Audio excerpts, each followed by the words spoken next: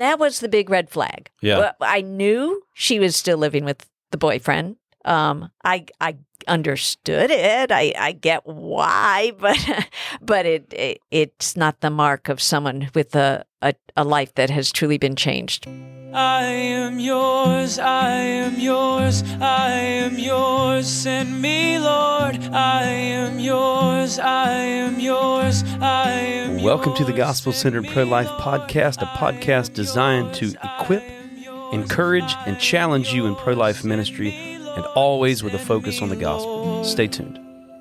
I felt your passion, I've touched your heart. Use me, Lord, use me, Lord. Hey there, welcome to the Gospel-Centered Pro-Life Podcast. I'm Vicki Kosiorg. Yes, you are. I am. I was yesterday. I will be tomorrow. Well, by God's grace, you will, right? And I'm Daniel Parks, and we are blessed to bring you this episode of the Gospel-Centered Pro-Life Podcast. Yes. And I'm going to let Vicki kind of take the reins on this episode because this is from an experience that she had. This is not necessarily going to be like a case study. Maybe it is, I guess, but at least sharing some experiences. But what's kind of the focus of this episode? Right. The focus is that we have to be very careful about accepting at face value when someone claims to be a believer or claims that they have asked Jesus to be Lord of their life. Okay. And I think that we are quick to believe that because we desire it so much. Yeah. Or we want to maintain a relationship and we don't want to challenge when someone, and the someones in this case are a mom who has chosen life. But when we've shared the gospel with them, that they said, "Oh, I've already done that. I am a believer," and yet clearly they're living a life that doesn't reflect that. Right.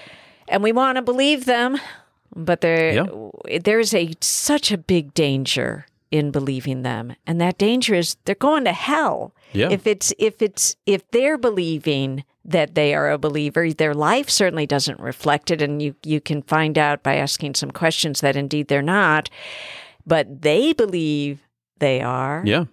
Then that becomes kind of our fault that these people then are not saved. Yeah. We've fed into a false belief, a false security that they are saved. Yeah. There's a great message, actually, from Ray Comfort. We kind of push Ray Comfort. We love Ray Comfort. Yeah, he's a great guy. Yeah. His evangelism method, which I think is the biblical evangelism method, is really powerful. It is. And it really kind of, I guess, keeps us out of the ditch of giving people a false sense of security. I think if you follow his framework faithfully, you are absolutely correct. It does. Yeah. So he has a message called True and False Conversion. I listened to it years ago. Mm-hmm. It's been a while since I listened to it. Maybe since we did this podcast episode, I should listen to it again just to remind myself. But Ray Comfort, in his awesome fashion and really engaging fashion, he's a funny guy. Just listening to him talk and preach, he's funny, but he also gets right to the point, talking about true and false conversion and how we as believers have a vested interest in making sure we don't create false converts, right? And how do we do that? We do that by sharing the gospel in a biblical framework, not just saying, Jesus loves you, so ask him into your heart, but really getting into the issue of sin. We need to be talking about men and women's guilt before God because of our sin. Sin is what separates us from God. Jesus and his death, burial, and resurrection is the solution to the problem of sin, but we need to talk about sin. And so that's what Ray Comfort talks about in that true and false conversion message, and it kind of ties right into the subject that we're covering here. Yeah. It's such an important subject, and what sparked this specifically was about a week ago, maybe 2 weeks ago, a mom who chose life actually already had her baby contacted me. Okay. And she claimed to be a believer. She had a great story, and I wanted to write about that story. That's how I ended up being connected with her. Okay. I can't remember if I was the counselor that first stopped her at the abortion center or not. I don't remember that part. But she already did have a mentor. She was loves the mentor, said the mentor has been an enormous help. She's had a great baby shower. She's had a lot of, she's even in a Bible study. Yeah. And she feels truly that the mentor is a friend. So a lot of really great positives. But as we were talking, I just, I was hearing red flags. Okay. And by red flags, I mean, I was hearing things that made me really wonder, this doesn't sound like a believer to me. Okay. She was claiming to be. Yeah.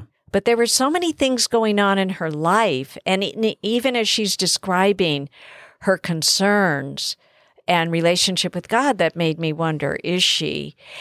And I really felt the Holy Spirit saying, you need to clarify this. You really do need to confront this. Yeah. Because I felt if she is a convert, she's a false convert. Okay. I do not think that she has a true saving relationship with God based on what I was hearing. Okay. So, so the first thing I did, and what the article I wrote and what I hope we can convey is, how do you deal with this? Yeah.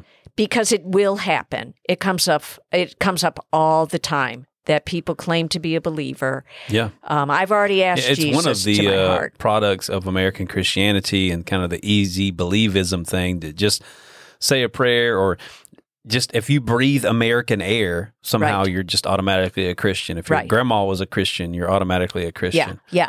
And some of it comes with that.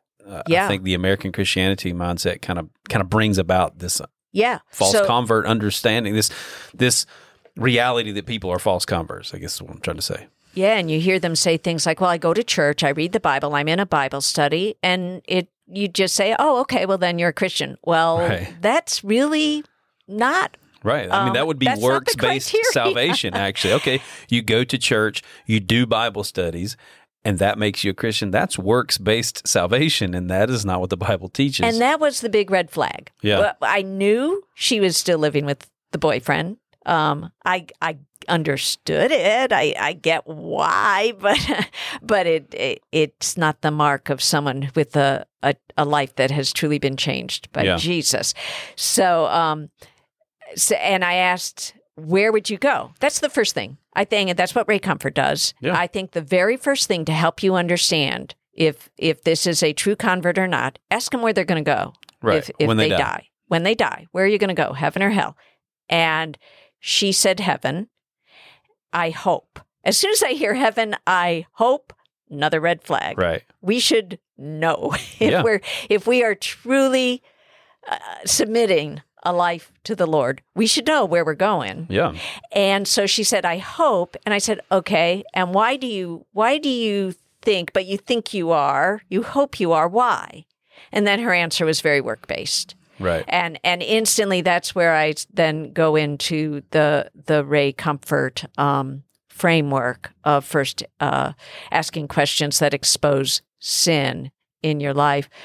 But to begin the discussion, always in the back of my mind, and I just as a cue to all of you that maybe haven't done this a lot, it's uncomfortable at first, but to always pray for the Holy Spirit to open that door. Yeah. He always does open the door for the discussion.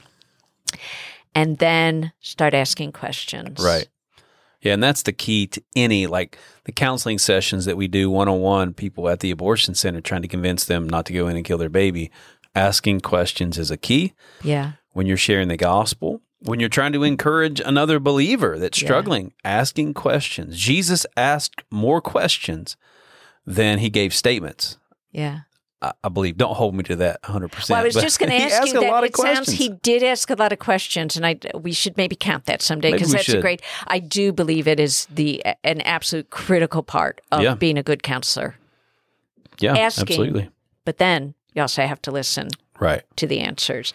So listen carefully to the answers, because that was what cued me in. Her answers were what made me say, I don't think this person is a believer. I know she's going to Bible study and she's actually had discipleship, but it's not sounding like to me like she truly understands the gospel. So the next question that I think is a very telling question is, and another counselor technique is, reflect on what they've said and say it again in a different way. So, I said, so what you're telling me is you basically believe you're a good person. Yeah. And the good outweighs the bad. And she said, yeah, that's what she was telling me. Well, then there's your open door to start sharing. Have you ever told a lie? Have you ever stolen? Have you ever lusted after a man that you're not married to? A lot of people ask me, how do I introduce the purity message, which in pretty much every case of dealing with women going to an abortion center, that needs to be introduced. That's the point at which I introduce it. Right. When I say, have you ever lusted after a man you're not married to? And they always laugh, which she did, and said, well, yeah, I'm actually, I'm pregnant. I had 2 babies or maybe more with the boyfriend that I'm not married to. And then going into the law and what God says about sexual immorality, she knew, and some of them will say, I don't know. And their models, their parents did not model sexual purity outside of marriage. Many of them, their parents were not married or the father's absent. So anyway, then she admitted, no, she knows it's wrong. Yeah. But then we go through the list. She, of course, has broken every one of the commandments, as have most people. Yeah. And then Ray Comfort always says, and I always say it too, ask the question, do you still think you're good? Right. Still think you're a good person? After all of this, you're lying, thieving, lustful, adulterer at heart? Right. And she said no. And by then, oftentimes, they're like, you can tell, scared, grieving. Yeah. They realize, I talk about the penalty then. This is the penalty. Right. This is what the Bible says. This is your penalty. Does that concern you? And they always say yes at that point. So then I go into Romans 10:9. I don't know if that's where Ray Comfort goes, but that's the verse I always go to, because in that verse, if you proclaim with your mouth that Jesus is Lord, and Jesus is Lord, if there was a single statement that I would say false converts are not living, it's that. Right. And really helping them to understand, if Jesus is Lord, would you be doing this, this, this? Right. So you've just admitted to me, I said to her, that you believe Jesus is Lord, but and you've also said living in sexual relationship with someone you're not married to is against God's clear commands. Is Jesus Lord of your life? Yeah. If you're doing that. And she said no. Right. And then when I said the verse Romans 10:9 and said, have you ever done this? She said no. She's never asked Jesus to be Lord. She didn't even know it was like something she should do. Yeah. Wow. Which was surprising to me. Yeah. Given that she is being discipled in a church and all. Well, why? Yeah. She missed it. She must have missed it. Yeah. It's easy for people to miss plain truths. It's easy, certainly not pointing the finger or wagging the finger at the church, because I know for myself, I was in church for a couple of years, actually about 3 years in church pretty consistently, and had the gospel proclaimed to me. I know that they talked about Romans 10:9, and I just missed it. I didn't never really done what it. It was is my mindset and everything to do with Christianity and religion was focused on me. Yeah. It's not until I had a true encounter with my sin and my need for a Savior, where someone actually loved me enough to lay down the plain truth that I am not good, and that I need to turn from my sin and put my trust in Jesus. Not until that time, when it was really a one-on-one conversation, that I really understood that I need to turn from sin and turn to Jesus. That's a great illustration of your own experience, Yeah. and to throw me under the bus a little. Yeah. I've shared the gospel, I don't know, probably hundreds, if not thousands of times now since I've been out, as a sidewalk counselor. And I always do, always, with every single mom that I interact with, if I have an extended conversation.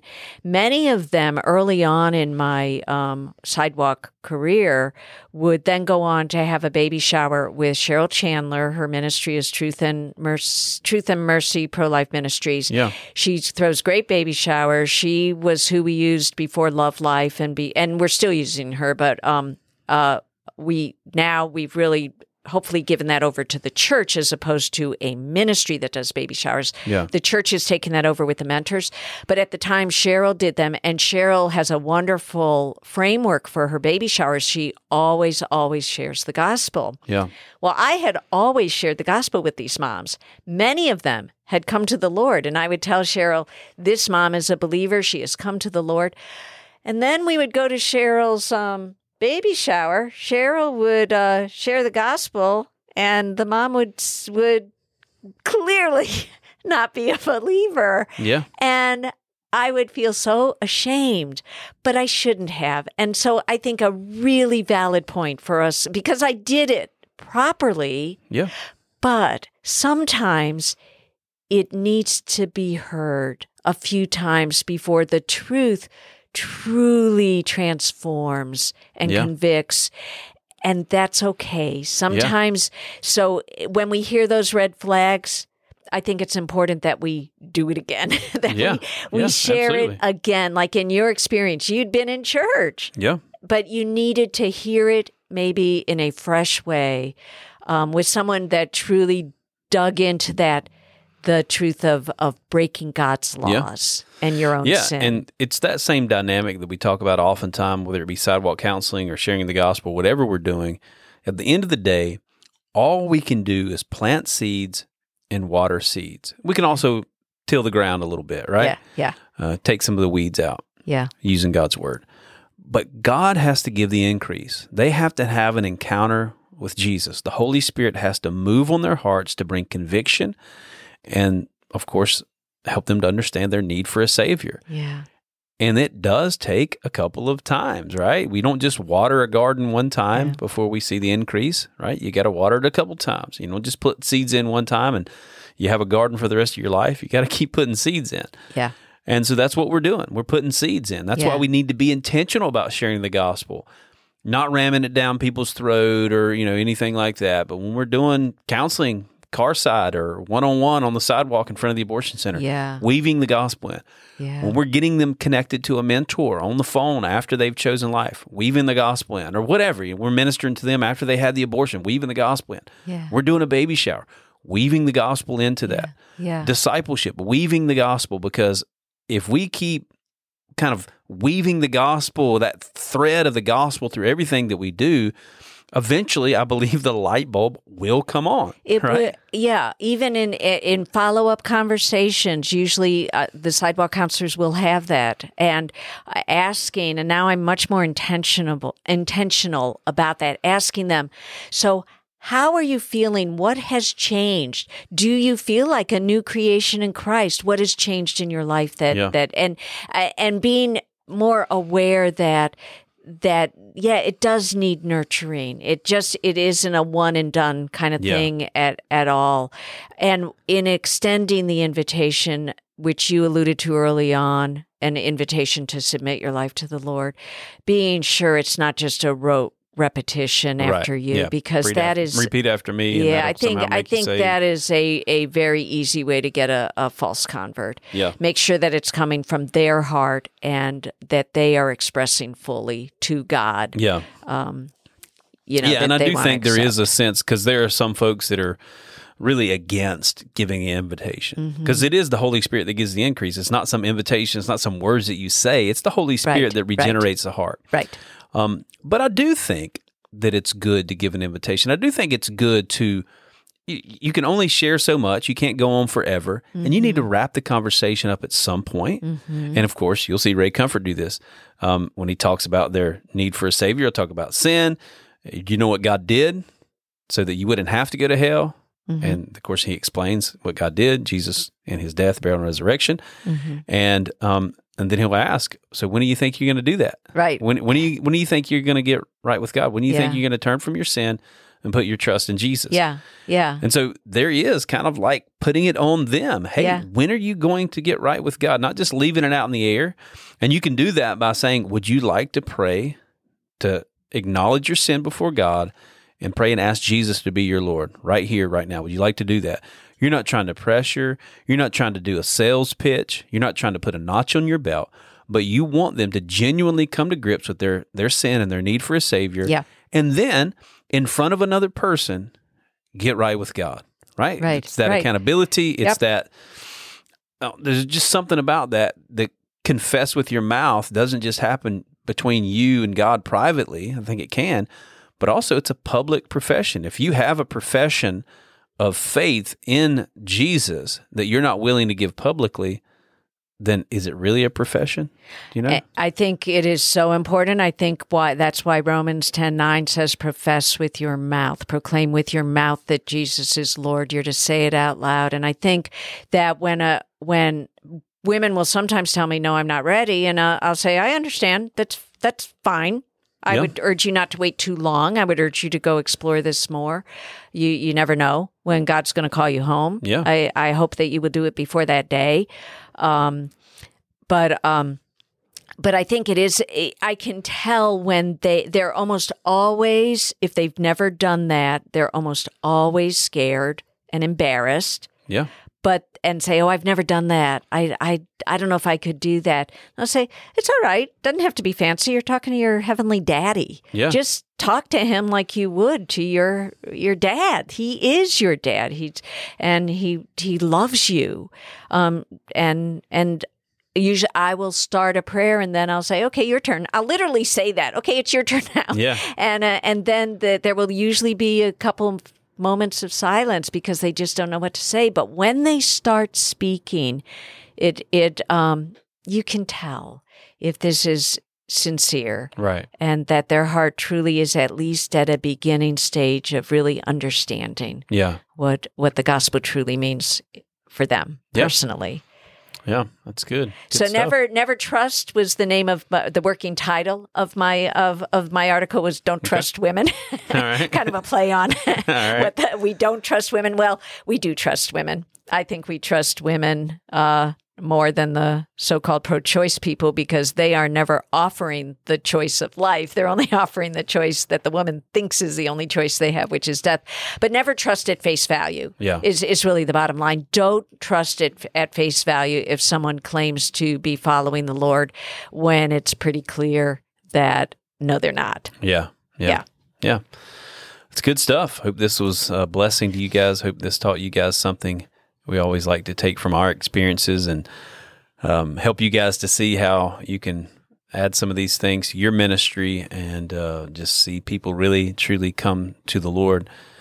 And we invite you guys, as we do often, to share this podcast with others, invite others to take advantage of this podcast, get trained and equipped to do sidewalk outreach effectively, to share the gospel effectively at the abortion centers and to these moms and dads that choose life. We also invite you guys to reach out to us. You can reach out to me, Daniel, at lovelife.org. You reach her, Vicky, with a Y, at lovelife.org. We'd love to hear from you for suggestions of future podcast episodes, maybe some suggestions or comments about this particular episode, some things you would like for us to know. Whatever, we'd love to hear from you. But until next time, God bless. God bless you all. Give me an outlet for love. Give me an outlet for gratitude. I know it will cost me my life, but nothing's too precious since I met you.